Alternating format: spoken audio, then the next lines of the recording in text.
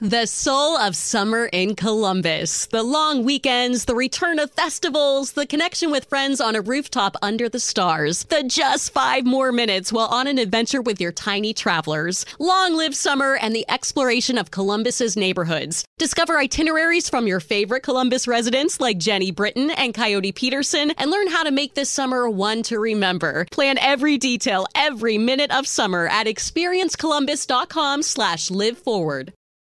There's something scary hiding in the back of your closet. Your bathing suits and summer clothes that you're pretty sure don't fit anymore. What if there was a way to get into summer shape in one visit? Here's Dr. Brian Strand for Sonobello to explain. It really is quite remarkable. Sonobello doctors use a technology called microlaser fat removal, and the results are amazing. We customize your procedure to accomplish your goals. Just share with us the problem areas where you'd like the fat in inches removed. And in one visit, they're gone permanently. I can't tell you how often I hear clients say how many years they've been trying to diet and exercise those inches away. And we did it in one comfortable visit. It's time to get your summer on. Visit any of our Sonobello locations across the U.S. and right now you can save $250. Visit sonobello.com/save. sonobello.com/save. That's sonobello.com/save.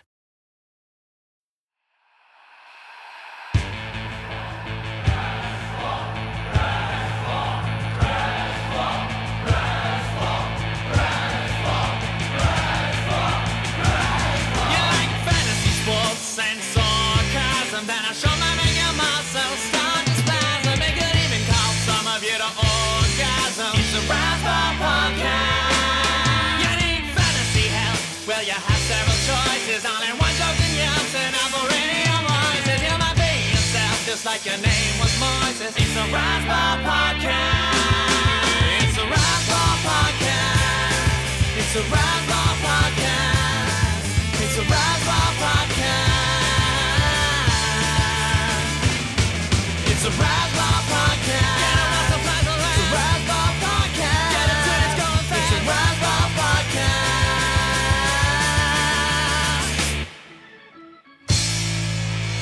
All right, welcome back to the Razzball Prospects Podcast, powered by Prospect Live. This is your host, Ralph Lifshitz. We have a very special show today. I, of course, have Lance Brozdowski here with me. We also have one of our founders of Prospects Live, Jason Pennini. He's out in the Arizona Fall League right now. He's taking in some instructs. He's taking in some AFL. We were supposed to record this actually on Thursday evening, but we're unable to because he was there for the epic Salt River Scottsdale extra inning showdown. JP, welcome to the show, my man. How are you? Doing well.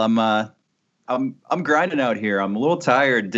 Doubled up the last 3 days on games, so between instructs and AFL. So I'm never going to complain about a lot of baseball, but it does wear on you a little bit. Yeah, I don't feel bad for you at all. Lance, do you feel bad for our whiny JP as he takes in all this beautiful baseball in Prospect Mecca? I would only feel bad if you're like really sunburned, JP. I don't know how the skin's working right now. You know? Well, I'm a quarter Irish, so yeah. I mean, I burn pretty easy. That's not good. I feel bad. We know we're all New England boys on here with light skin, so we all burn. So Arizona would not necessarily be friendly to our skin, but that said, we have a lot to talk about this week. Obviously, you've taken in quite a few players out there. Right off the bat, who's the player number one? Who's the guy that stuck out to you the most in terms of his performance? Maybe shocked you? Just who's the guy that you're like jaw dropping on the floor? This guy is amazing. Yeah, one guy is Andres Jimenez, the shortstop prospect for the Mets, and he homered on Wednesday in Mesa, just showed really impressive hands, really impressive bat speed. He got I think it was either a changeup or a slider. It was just this kind of flat pitch off the hand of Stankiewicz and crushed it to right field. And I had never seen Jimenez in a game before.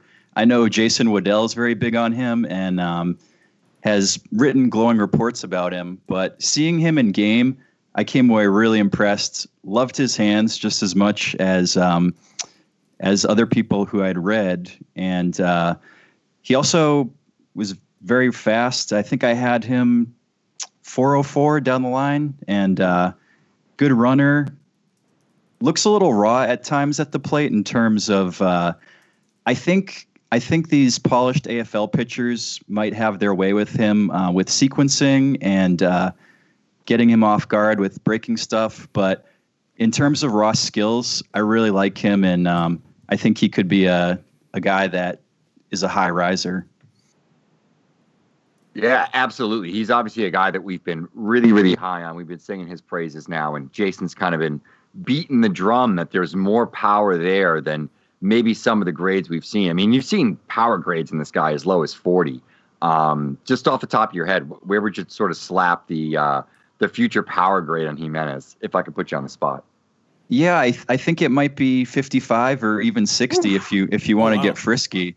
And it's very much just from his hands. And I love guys that can generate power with hands and bat speed, because oftentimes those are the guys who are able to hit home runs without sacrificing contact and without exposing themselves to swing and miss. That's impressive stuff. Yeah, totally agree. Yeah, that's 55 to 6. That's a hot take. We're going to end up in Keith Law's mentions again, man. I don't know if I like that. Actually, maybe I do. I'm a shameless self-promoter. Other guy I wanted to ask you about off the top here, and Lance, feel free to jump in if there's anybody else.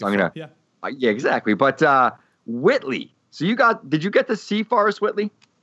In the flesh. So you were there for that big performance. Now, what was it? How many strikeouts was it in a row, Lance? Was it 7? I thought it was 8 in the first 3 innings. I didn't know how many consecutively, though.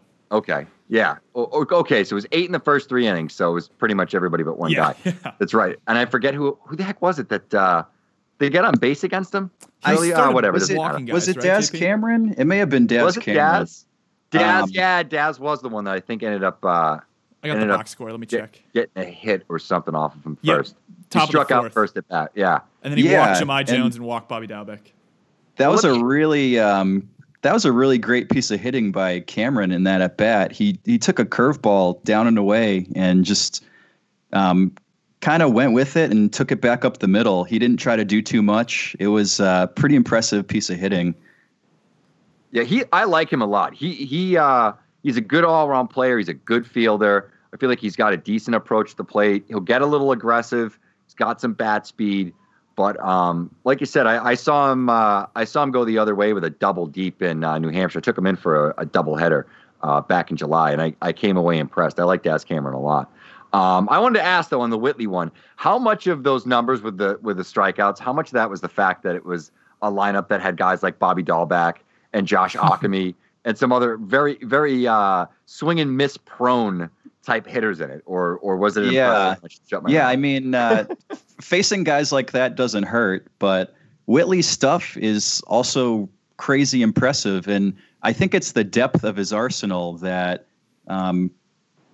really impressed me. I mean, he has, I think, 5 pitches that could play to major league average or better. You know, fastball was 94 to 96, touch 97, and then he also mixed in curveball, slider, change, and cutter. And I was just kind of looking through my notes and trying to figure out, how do I even rank all these pitches relative to each other? I think at least that night, his changeup was probably the best out of the secondary offerings. And just in general, you don't see guys that have that many pitches and ways to attack different-sided hitters. The curveball had pretty good 11-5 shape and big depth. For the slider, I wrote that it was mostly vertical, and that was in the mid-80s. Yeah. And Whitley he does a lot. And his coordination is very impressive for his size. He doesn't look awkward like some guys who are his height. Just are long-limbed and have trouble with their coordination. That's not an issue for Whitley. There are a couple like little things that I picked up on with his delivery. Like he does finish pretty tall, and I think that eats into his extension a little bit.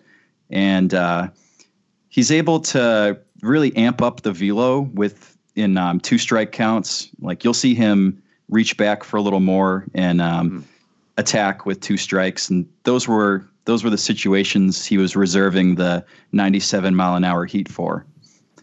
Yeah, and one of the things I want to talk to you about very briefly on this, JP, you mentioned the lack kind of of extension because of how tall he finishes. I was interested in how much of that 4th inning, I don't know if you want to call it a collapse, but kind of a deterioration, I guess, coming through the lineup a second time. How much of that do you think is mechanical for him, and how much of it do you think he's going to be able to fix long term? Because obviously he has the pitches to get through guys if he's turning the lineup over 3-4 times, but I'm a little bit worried about how consistent, what's like the peak consistency of his mechanics, do you think? Yeah, he did lose his mechanics a little bit there, but I think he's such a good athlete. I think through time and reps that it'll get better as he gets a little older, and it's not something that I'm red flagging as something I'm really worried about long term. You always hear people say this, gamble on the athlete, and I think he has the athleticism to iron out the kinks and be more consistent with his delivery going forward. I like it. That's awesome, man. Ralph, do we want to get into how about Taylor Trammell? We're going to stick on this Tuesday game you were at. This was the Scottsdale Mesa Solar Sox game. Mesa won 4-3. This was on Tuesday, October 9th, I believe. Yes, October 9th. Taylor Trammell, another kind of 5-tool outfielder for the Reds. JP, it looks like you got to look at him. What were your thoughts? Yeah, first of all, I'd never seen this, or no, I had seen him in person in Instructs game, but so he's just physically, and he's a physical specimen. I guess I'd probably, just to give people a mental image, if you haven't seen him, he probably has like a wide receiver body type, and he's not thin, but he's, I guess, lithe and strong and insanely fast. I had him a couple of run times on him. I had him 3.98 and 4.04 down the line from the left. So he's pretty comfortably a 70 runner and even pushing 80. And at the plate, I thought he starts with this closed stance and doesn't use his lower half a ton, but his hands are really great at the plate. And there was one thing that stood out to me. He was able to wait back on changeups down and away and just shoot them to the opposite field. And that's just something you love to see. And guys who use the whole field are going to be harder to attack for pitchers. So I don't know what his spray charts look like or anything like that, but seeing Trammell just wait back on it and uses elite hands to his advantage going the other way was something that I love to see. Really interesting. How about some Wednesday action now? You saw the same teams, right? Just flipping parks, it looks like. Scottsdale went into Mesa and beat them 10-3. In this game, you saw the Jimenez home run that you were kind of talking about in terms of what you project out to have his power, but you also saw Peter Alonso. So giving the Mets some love here, what were your thoughts on Alonso?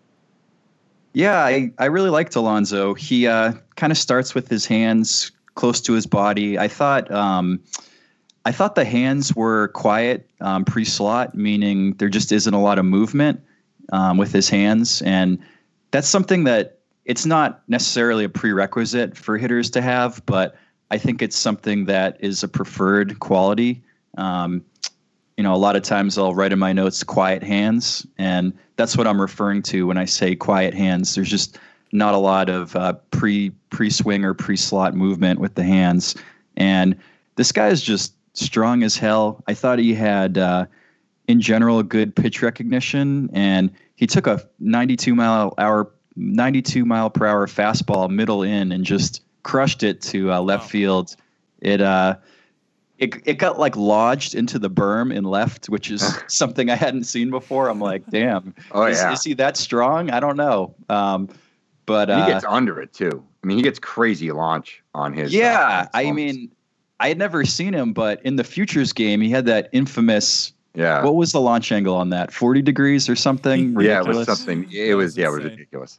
So yeah, Alonso came away I was impressed with him, and he also made a really nice diving play. I think it was to his right, and he looked pretty solid defensively at first. I had someone messaged me on Twitter and said that there were concerns over his defense, which I was surprised by. I thought he looked solid and good at first. So maybe that was just a Mets GM speak type thing where, as an excuse to keep him down for service time manipulation, that's why.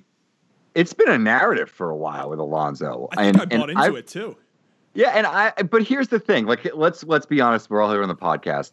How much does first base defense really matter? Like, you would have to be an absolute butcher, especially if you're like 6'3", 6'4". If you're over 6 feet and big bodied, you should be able to play first base if you have a basic like hand-eye coordination. I understand people have to learn it, but I don't know. Like, I always feel like even if a guy is really good at first base, I think at times it's just overhyped. It's not like other positions on the field, Yeah, such a small part of the profile, especially at first. So, but for what it's worth, I thought he looked fine there, and no concerns, Met fans.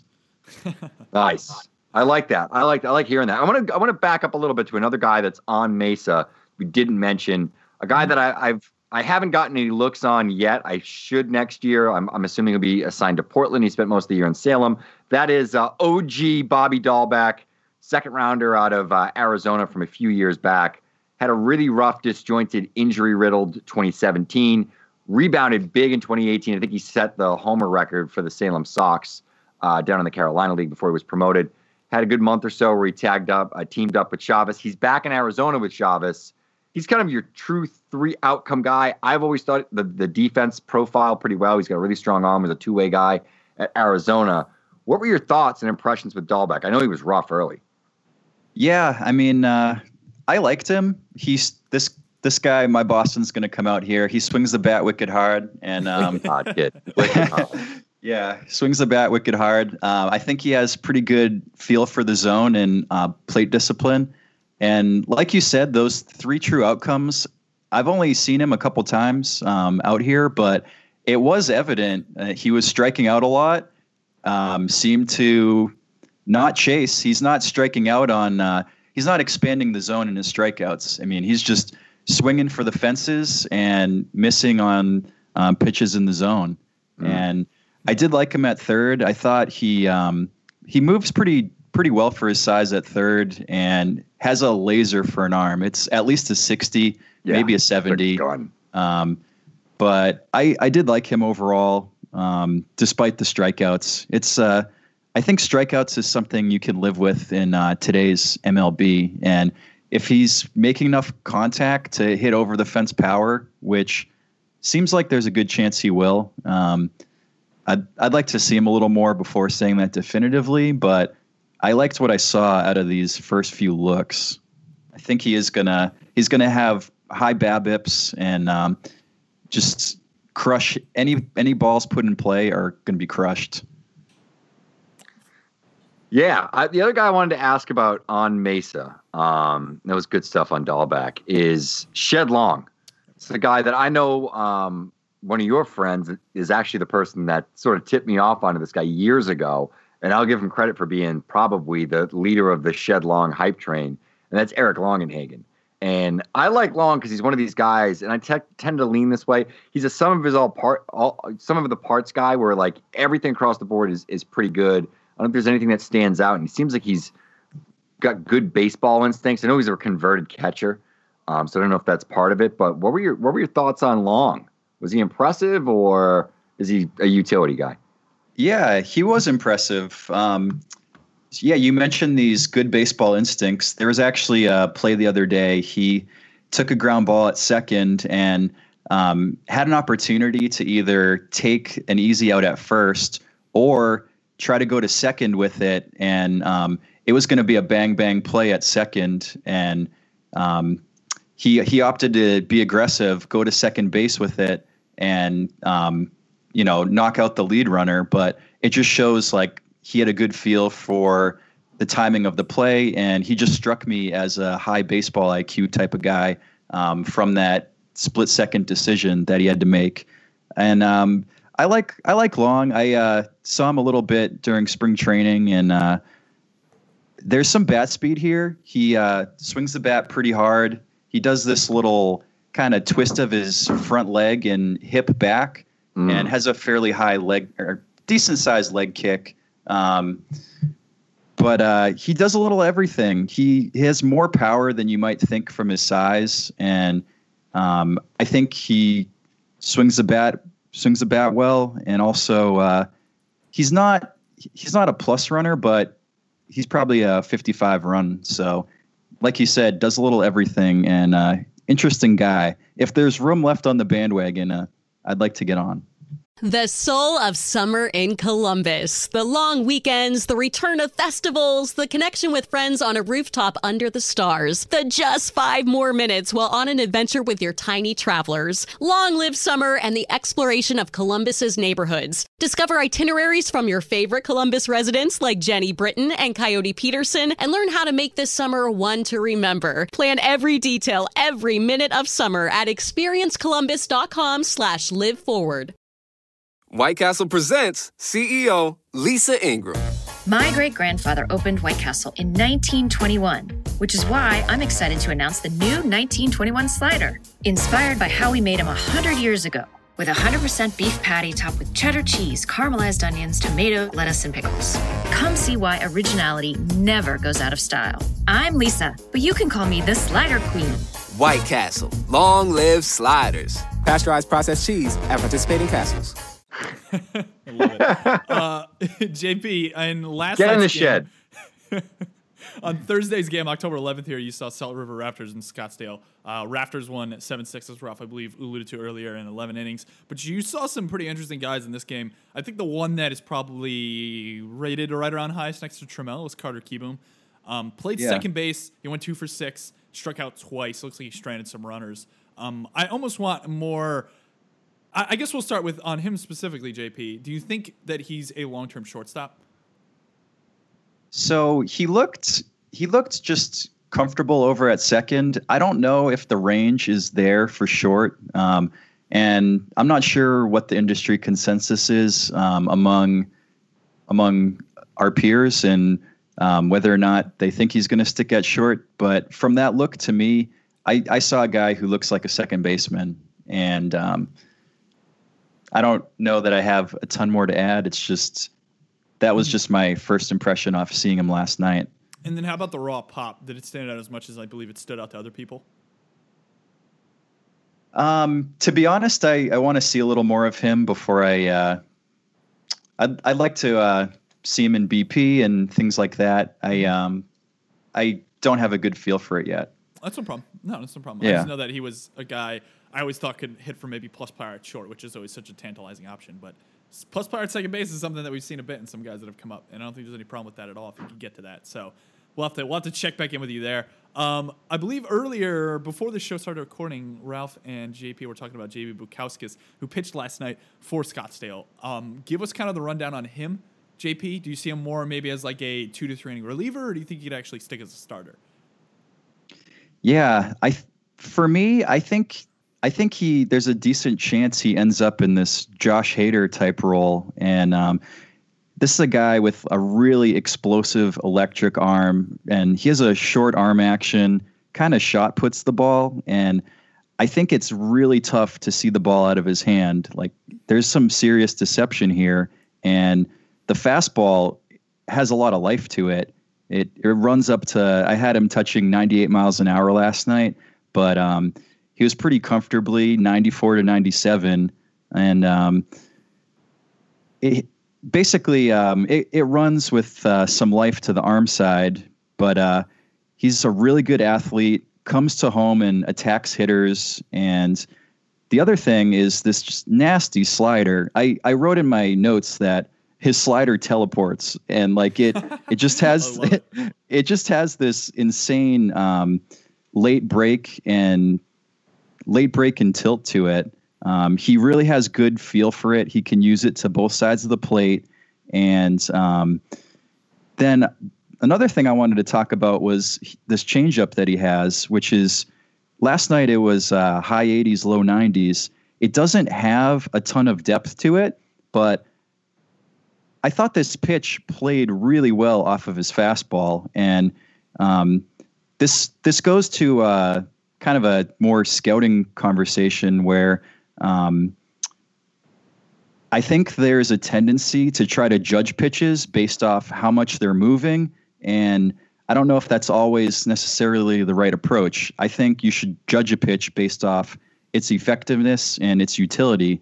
So I think if you were to look at this Bukauskas changeup in a vacuum, just at its movement, you're not going to really get an accurate feel for how effective the pitch is. I think movement-wise, it didn't look special to me. But when you look at the swing and miss and how effectively it played off the fastball, I thought it played to above average and maybe even plus. So, if you're looking at a guy with potentially 270s and a 60, like that's a really special player.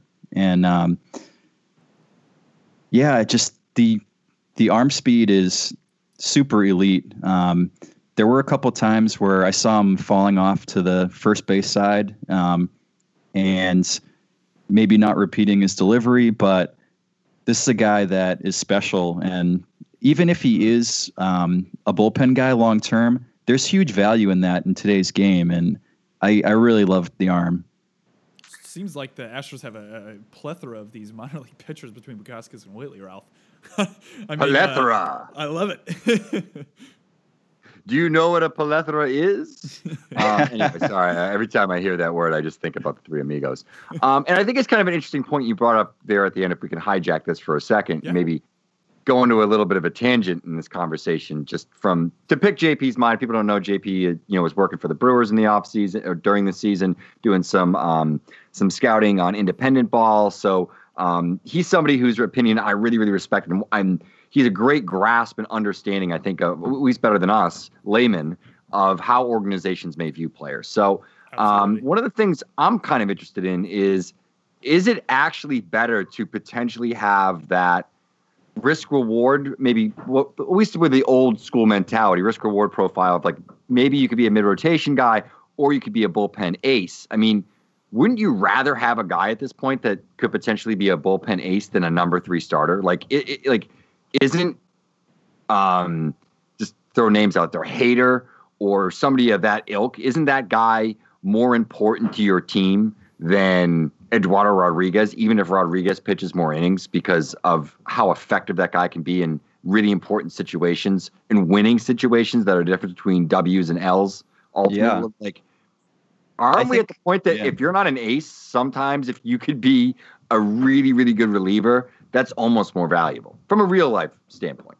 Yeah, that's an interesting point you bring up, because I think if there's a pitcher who profiles as a maybe 3 to a 5 starter, but has if he's not a starter, doesn't have a future in the pen, then that guy's value drops off immensely. And if he's just an up and down AAA to majors guy, then that's a guy who just the value is going to be a lot more volatile than someone like Bukauskas.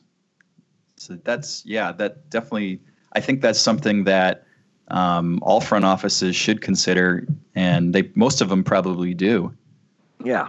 What are your thoughts on that, Lance? Because I think that maybe because it's a fantasy thing for a lot of people with prospects, that there's this stigma with the bullpen thing, and I just don't know if it necessarily is that bad, really, if you're a fan of the team. I mean, I wish there were 3 bullpen prospects in the Red Sox system this July. If they had aces that could come up and pitch like the Braves kind of had, for a few innings, that would have been a huge difference maker. I mean, maybe Ty Buttrey is one of those guys, but I'm going off on a tangent. Lance, what do you think about that? Yeah, I'm not sure, honestly. I'm very torn. I've heard, I think, decent arguments on both sides. I think it's one of those things where the data, from what I understand, lags a little bit behind in valuing relievers still. And I think that's one of the bigger things that causes a lot of misperception, especially if you go on Twitter and stuff like that, and trying to value bullpen arms, especially guys like this year. I mean, obviously you see Blake Trine and you see Edwin Diaz, 2 guys who just dominated in WAR and all these other statistics as well. But then once you get out of that tier, even a guy like Josh Hader, I was looking at, based on Fangraphs WAR and stuff like that, he actually produced similar value to a guy like Jose Leclerc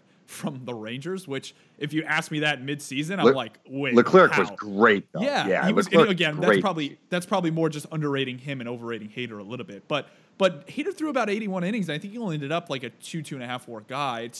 It's tough. It's tough for me to understand because I know that there's an intangible value of having a guy who can eat 200 innings, even though we're probably not really seeing that much anymore at all. We're probably, I mean, it's going to go from a 200 inning eater to a guy who's eating like 140 maybe now. You know, I'd like to see a guy who's 140 with a 3.8 ERA. I think that's probably above average. So even like a 4.2 ERA is like a guy that's an average pitcher. So I think there's still value in that. I struggle with how to quantify that, I think. And I tend to revert to numbers in a lot of situations. And I struggle with that. I struggle with how to quantify a guy who's average over a longer period of time than a guy who's exceptional as a reliever over a shorter period of time. I think that you kind of have to, it's a little apples to oranges. But at the end of the day, I mean, I would love guys like Bukauskas. I think Bukauskas is one of those guys, if JP's telling us that he has this good of a changeup, that you have a very, very interesting prospect. Because I think that if the Astros really value him as a starter, it seems like he'd be able to get left-handed hitters out enough to maybe project him out as such. And if they fail to do that, then he could still kind of use that changeup at a really low interval in the pen and just dominate fastball slider 2-3 innings at a time, doesn't have to turn over a lot more than twice. So that is the kind of guy that I'm most interested in. I think it gets a little bit grayer when you're looking at a guy with simply 2 pitches. Like a guy maybe like a Trinan probably isn't a good example because both those pitches are 70s, like his sinker and his slider. But I'm sure there's other guys out there with just poor changeups who you kind of look at and go, well, there's 2 pitches there. Let's see if do you want to turn him into the Bukauskas style where you wait for that third pitch and it comes along, as JP's saying with the changeup, or do you kind of just wait in between? So JP Bukauskas is a little bit of an exception for me, but it's tough. It's tough. I think it's very tough. I think these fireman type relievers are going to be a little underrated. Like until WAR starts to take into account the leverage of the situations they're coming in. I mean, they're never going to get their due until that happens. I agree with you. Yeah, that's another part of it too. Because I mean, the guy with the highest leverage index isn't always the one with the highest WAR. You know, so it's like, would you rather have one of those guys who's really good late, or just a guy who's aggregating a lot of innings but isn't pitching in big spots? And then it goes back to the whole side of like the intangible psychological stuff of like, I don't want to get to the major leagues here, but Craig Kimbrell in non-safe situations, those stats are always so funny to me. It's like, maybe there is something with it, with a guy's routine. I don't know, getting into kind of some of the wishy-washy stuff here, but. Well, Craig Kimbrell hates a clean inning. Like Craig Kimbrell likes to like get everybody a little bit nervous. It's what Alex Ferguson, the coach of Manchester United for like a million decades, used to call tight bum time. And he likes tight bum time. He likes when his butt gets a little bit tight, and he's got to start jamming in fastballs. He did it the other night. And, I think they went back and they were looking at it. I think he's only had like 2 clean innings since like June 1st. Wow. He just always allows at least one base runner because he's so nasty. But he's a different story. But if you don't mind, JP, can we pick your brain a little bit about some of the rando guys that you might have saw last night on that Thursday barn burner? How many innings did that go? Was it 11 or 12? 11, I believe. I'm a little delirious, but yeah, I think it was 11. That's interesting too. Before we get into some of the other guys I want to ask you about, I wanted to ask you because you actually got to see this crazy cuckoo bananas idea in actual function last night with the extra innings game. That was the runner, the infamous runner on second base. Yeah. What I was watching on the app, now you can't get any actual streams. So you just get like the game day app like you would get on MLB. Same deal. So you could like see what's getting thrown. You could see kind of what happens, but not a lot of context. I noticed it seemed like all those guys are getting tagged out. Like it didn't seem like any of them got into any situations they could actually score that runner until obviously a few innings in. But none of us like it. But what was it like to see that abomination in person? It's never fun. I hate whenever it happens, and it makes me want to just stand up and leave, to be honest. Did they just bunt a guy to third? Like, because that's what I saw in Double-A that one time I caught it, I think, out in Hartford this year. I think I saw one game in Winston-Salem this year. I may have seen what did I see? No, it was no. I never mind. I'm just babbling. Don't worry. What do you say we dig into, or do you just want to talk about this, ref, or do you want to go to instructs? No. I actually, before we do that, I wanted to just jump through a couple of other guys that are in this Salt River lineup. because I think he's talked about Scottsdale. Obviously that's the home base right now, so you're getting all the good pitching, and we talked about all those guys, the Mets hitters, everybody else. I wanted to ask you about a few of these guys on Salt River. One in particular was, what were your impressions of Dalton Varsho on both sides of the ball? Really, he's a guy that I'm really intrigued in from a fantasy standpoint because he's so athletic. He has that catcher eligibility. But I've long sort of stumped that this is a guy that, because the bat and the skills were so good, I don't care if he got moved to the outfield, honestly, because I think he's that much of an impact player. Am I wrong? Am I crazy? What were your thoughts just witnessing last night? So, yeah, his athleticism was pretty impressive for a catcher. I thought it was definitely above average relative to his catching peers. I did have him 4.32 down the line, which decent run time for a catcher. And then he was also the lead man on a double steal. So I definitely like the athleticism. I'd like to see him a little bit more before I'm going to just slap a definitely stick at catcher label on him. But first impression was good. And I'd also like to see him a little more with the bat before I throw any grand proclamations on him. But he's a guy that's interesting and definitely moves well for the position. Named after Darren Dalton, his father's teammate with the Phillies. Kind of interesting. So there you go. He was destined to be a catcher. Mobile catchers are good. Other guys I wanted to ask you about, kind of the middle of the lineup here, were three in particular. Luke Raley, who I think went to Minnesota from the Dodgers organization, kind of a jacked up first base only type, I believe.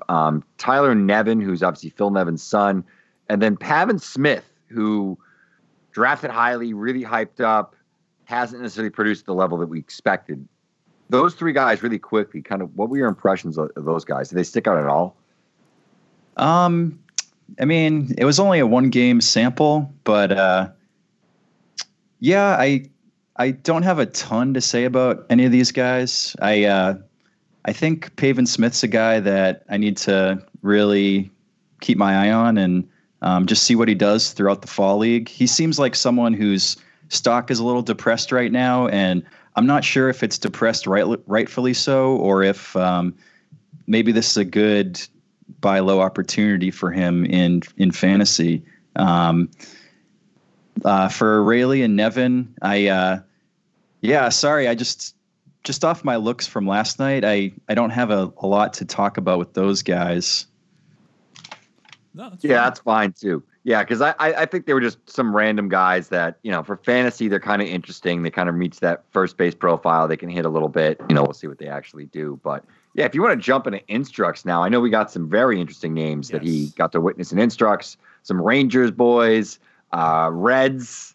I'm teasing a little bit here. And then, of course, some of my favorites from Arizona, some of the guys that I was catching heavily with in Northwest League, which was kind of an interesting bunch of games I was consistently catching at the end of the season. So, yeah, Lance, take it away. Let's do it. Yeah, start with Cole Winn here, because I've seen some video, and I really, really like the delivery from what I've seen in terms of how active he is, how well he extends. His arm speed looks pretty good, but I always hesitate to kind of jump on guys like this, especially just because I'm watching a grainy YouTube video. But the structure of his delivery seemed pretty good, and I want to hear your thoughts about how he looked in person. Does he have the potential to be one of the best arms from the draft, do you think? Yeah, I think so. I think the Rangers were justified in where they took him, and I agree with you. The delivery is very refined and polished for his age. I think the balance is very good. When I look at his head, there's not, for some guys, you see that head whack when they get to foot strike. Mm-hmm. That doesn't happen at all with Cole Winn, and it's an athletic delivery. He maintains his balance, but also has pretty good momentum to the plate. And I just don't see really any wasted effort in the delivery. So the mechanics are really clean, and that's one big check in Cole Winn's column. In terms of the stuff, I really liked his pitch mix. So he has a fastball. It was 91 to 94 in my look, and it would kind of cut at the lower end of that band. And I don't know if that was deliberate or if that was just sort of a natural cut that happened just due to his arm action. But it was a good pitch. Along with that, he also had a a curveball in the mid to high 70s, with pretty sharp, tight spin and 11-5 shape.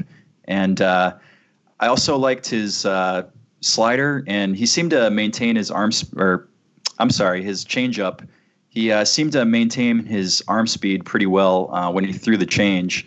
But this is a guy that I really like. I definitely agree the delivery is just very polished and refined. And this is a guy that I think projects to be a starting pitcher down the line.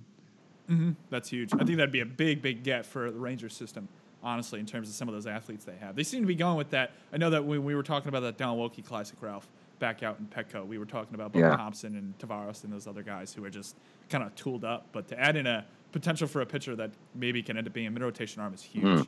I'm going to definitely keep my eye on Cole Winn. Jonathan India is a guy I actually saw in Dayton, JP, and I liked him a bit. I don't think he played too well to finish out the season in the Midwest League. I believe he was hurt, if I remember correctly, but I could be wrong on that. But regardless of that, what were your thoughts on it? I know it's a really compact swing. It's a little bit of a polished college bat coming from Florida. I like the pop that I saw. I like the gap-to-gap, and I thought he made some hard contact. Do you confirm or deny any of that? Yeah, the swing's really nice. He's very short to the ball and great hands and great bat speed. So I'm just trying to think relative to guys I've seen this fall. He's right up there with the Wander Franco, not Wander Javier. Ralph's eyes. Yeah, I'm in the middle of a dynasty draft, and he's still sitting there. It's a startup dynasty draft. It's a 30 team. It's 50 rounds, and I may take him with my next pick. So I don't want to tell you about my team. It's going to be boring. Any listener who could see that, Ralph's eyes right there would have died. Oh my God! When he said that, I was just like, yeah, baby. I'm keeping India too. Anyway. Yeah, the hands are just special, and like I agree with your assessment, Lance, that he's very short to the ball. So I see a lot of contact probably, and not a lot of strikeouts, and that's something you love as a fantasy value. Where did you see him play defensively in instructs, taking reps and stuff? Do you remember? So I think he was actually DHing that day. Oh, dang. Okay. Because I saw him at short, and it was one of those weird games where I think Jeter Downs was hurt when I saw them, so they moved India to short. It was like right after he got called to Dayton. And I don't think he got any plays, actually. I think he might have turned one double play, but it was an easy one. And like I know that he's one of those guys who I believe was drafted as the third baseman, but he's played some short, and I'm sure at some point he could go to second, but that'd be kind of a waste of the arm. So like the fact that he might be able to stick on the left side is also intriguing to me if we're praising the bat this much, which it seems like we are. But I wish he kind of got him defensively. Yeah, there was some like funky stuff going on in some of these Instructs games. Like, for example, I saw the Dodgers are playing the Reds, and their third baseman, this guy named Lau, I forgot his first name. So he was playing over at third, but also wasn't in their lineup. So I thought like, oh, that's super interesting. So like, yeah, these are really just straight scrimmages, and innings will get rolled, and I mean, I don't think anyone really cares about the outcomes of the games. I mean, this is purely for development purposes. Mm-hmm. That makes a lot of sense then. And then you also mentioned pre-show, JP, that there's a trio of Diamondbacks guys that you seem to be a little bit intrigued by. Christian Robinson is a guy that you seem to praise a lot. Alec Thomas, I know, is one that Ralph's going to want to hear thoughts on, and Blaze Alexander as well. So let's start with Christian Robinson. Do you think this is a guy that could hop in, and end up being one of the premier power bats, say in the next couple of years? I really do. I have some awesome video of him hitting a massive home run that it's not live yet on the internet, but it will be soon. And this kid is strong as hell. I can't even believe he's still 17. The body is huge, and it's only going to get bigger. I mean, this guy's thighs are massive. He starts with this kind of open base stance, slightly open, and with his hands up near his head, and doesn't use a ton of lower body, but he doesn't need to because he's just immensely strong. And, one other thing I noticed was I saw him during outfield drills one morning, and the arm I didn't think his outfield arm was great. So maybe this is a guy that is going to be a left fielder down the line. But in terms of just his body and the projection with the power. This is a guy that could be a 70 raw power guy. He probably already is a 70 raw, maybe future 80 raw. Whew. I love that. That's great to hear. And Alec Thomas is a guy who I believe was selected, and Ralph's kind of buzzing about selecting 2018 second round guy. Second round guy, there we go, in the 2018 draft. And Ralph's been buzzing about him as being probably one of the steals of the second round at the moment. I believe he is a lefty bat with a relatively smooth swing, a little bit of speed, a little bit of everything. What stood out to you, JP? Yeah, this kid's a good athlete. I mean, he's not size-wise, he's not huge, but he's not small and weak. He's actually pretty built for his size, and I think it's functional strength. It's the good kind of strength. Like, this kid's baseball strong. He has good wrists and good flexibility. And when I look at his swing, yeah, you're right. This is a really smooth, fluid swing. I think he uses his lower half well, and I loved how his hips kind of uncork just at the right time as he gets his bat through the zone. And it's one of those really smooth, aesthetically pleasing swings. Defensively, pretty good range in center, and he looks like a guy that has a good shot to stick in center field, makes some pretty good reads off the bat, and he's not a plus runner. I've had 55 run times on him, but I think his speed plays up a little bit just due to aggressiveness on the base path. Stumbling over my words. Just aggressiveness on the bases, and I came away very impressed with Alec Thomas. Nice. Yeah, and I was going to say the thing that was interesting about what you said about functional strength. Do you know who his father is? We may have talked about it on one of the other podcasts. Did you say his father was a personal trainer or something like that? He's the strength and conditioning coach for the Chicago White Sox. So he came out of the Chicago prep ranks, and he was actually, speaking about his athleticism, he was actually a double recruit at TCU for baseball and football, and I think was a top 100 guy in that recruiting class for football. So he is pretty dang athletic. I'm a big fan of Alec Thomas, and I think the fact that his father kind of has that background, that gives me more hope that there could be a little bit more pop in that bat, just based on the fact that maybe he can, add a little more strength, a little more man strength, a little earlier than other people. Tips from All right, now that I've hijacked the show again, Lance, back to you. No, Blaze Alexander, last one here. We're going to touch on Blaze Alexander. I know he was a guy who was buzzed about for a while as not being, as I believe, as late as he went in this draft, but kind of that same tier of now in the buzz-wise in terms of Alec Thomas, where I think some people are starting to kick him up a little bit. Does he stick on the left side of the infield, JP, and how much impact do you think's in the bat? I'm not sure if he sticks on the left. He might be a second baseman for me. This is a really thin guy, but he's also very athletic. And I was looking at his swing mechanics the other day. He kind of does this. He slightly rocks back and forth before the pitch is coming, and it looks like it's a kind of timing / momentum mechanism that he's employing. He keeps his weight back, and his center of mass kind of stays back even as he's striding forward to make contact with the ball.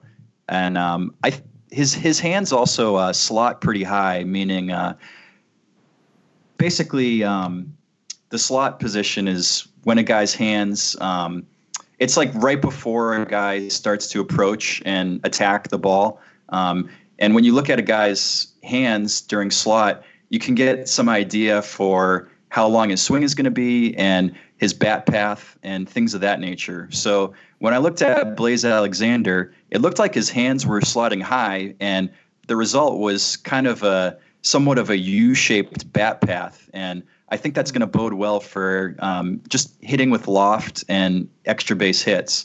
So those are a few things that I had noticed just from looking at Blaze and kind of breaking down his tape and footage. Interesting. Was there anybody else kind of in instructs that stood out to you that maybe people don't know about? Yeah, let's see. There's a few names that I could touch on. Actually, one guy I wanted to talk about was Julian Smith, but Josh Norris was at this same Instructs game, and he wrote about him for Baseball America. This guy just came out of nowhere. has this kind of lanky, high-waisted frame, but really easy delivery, very loose arm. And he was 93 to 95, and all the scouts behind us were chirping, saying, like, who the hell is this guy? Like, we don't know who he is. But he was really impressive, just a very easy velo from the left side. And he also flashed plus curve in the 76 to 79 range. And it had like a 1 to 7 shape. I use 1 to 7 for lefties. So this is a guy that just kind of came out of nowhere and was really impressive. Someone else I wanted to touch on, another Texas Rangers kid. I think his first name was Fernando. Yeah, Fernando Valdez. I'm just scrolling through my notes here. I mean, I just saw lots of hard contact from this kid. Trying to find my notes. He was listed at third and second, but I saw him play at first base. Just lots of loud contacts. Short. He has this very short toe tap for timing, and really uses his lower half well, and it's a very fluid swing. You can almost see the strength transferring from his legs into his hands. He's also able to stay back on soft stuff and go oppo. And I had heard very little about this kid, but he was someone who I thought was just a standout in my looks in Instructs. The numbers I don't think were super sexy, but this is a guy that I like a lot, and he's someone that I'd be targeting if I was in a dynasty league. Interesting. Yeah. Julian Smith I have as a 15th rounder from the 2018 draft, and Fernando Valdez, looks like he's from the Dominican Republic, played the last 2 summers in the Dominican Summer League this year out in Arizona in rookie ball. And yeah, the numbers don't back up Valdez, but I think that guys like that, honestly, are almost better to apply the eye test to. But then again, the sample on Valdez isn't that big either. It doesn't look like it's among the 3 years, it's not even more than 150 games or 150. Yeah, I mean, how much credence can you put into rookie league numbers? I mean, yeah. I think in general, the lower the level, the less you're going to value the numbers, and the more you need to value your eyes and just scouts' opinions and what they're seeing at the field. Mm-hmm. Absolutely, no, I agree with you there. Ralph, any thoughts here? What do we got going on? We went through a lot. It was a good pod. No, I think we kind of did the speed run through like the entire Arizona Fall League / like Instructs and everything that JP has seen since he went out to the desert from being out in Florida. We have plenty of content about JP's looks in Florida. We have a lot of articles up on the site. We have some podcasts. Scouts Have Eyes. That's him and Jason Woodell. Go check that podcast out as well. That's on our podcast feed. This is obviously the Razzball podcast. Lance, anything you want to kind of say in closing here? I don't know. Is there anything else you wanted to cover? Just super quickly, JP, your schedule over the next couple of weeks, like what's something, that you think you definitely want to hit? Maybe a guy you really want to see or anything of that sort. Like what's on your mind right now going forward?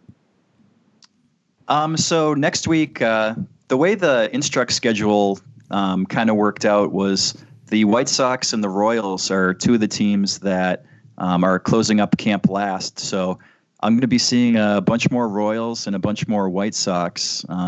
Luis Meses for the White Sox has kind of been making waves out here for their Instructs, and he's a guy I want to see a couple more times if I can. But yeah, I'll be catching more of those 2 teams, and time permitting, catching some more AFL action.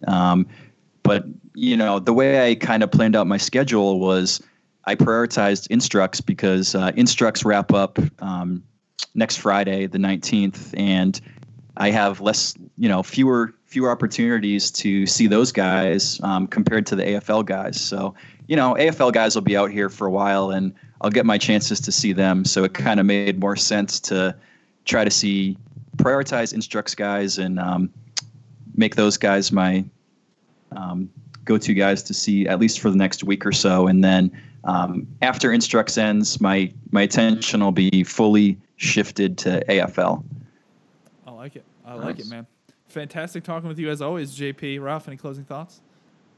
No, I'm just very pleased that I get to work with JP and get to hear all his good information and thoughts as he takes us on this baseball odyssey from coast to coast. And he's getting all these backfield looks on low-level players. So you're in 30-team dynasties, I'm going to be hitting up JP late in my rounds here. Absolutely. Well, thanks for having me on, guys. I appreciate it. Yeah, of course, man. This was a fun pod. I really wanted to get someone on here. I think Ruff did too, who could give us some firsthand looks at these absolutely these guys, and it was great because we love watching the video and stuff, but it's really good to be like, especially in some of these other guys, the lower level guys, to just shine some light on them, give us something we don't know, and that's exactly what you did, so we appreciate it. To all of our listeners, thanks for joining us. As always, we will be back as always on a weekly basis, giving you more, probably reacting to more AFL stuff, and hopefully pulling out some other people to give us some perspective of the stuff that me and Ralph can't get to in our various areas, because it's getting cold and I don't like the cold. So stay warm. Go buy some jackets, everybody. Go rotowear.com, buy some jackets. I don't know if they have jackets. They got shirts or something. Otherwise, they'll make you one. Care. Yeah, exactly. We'll see you guys next week. Thanks again.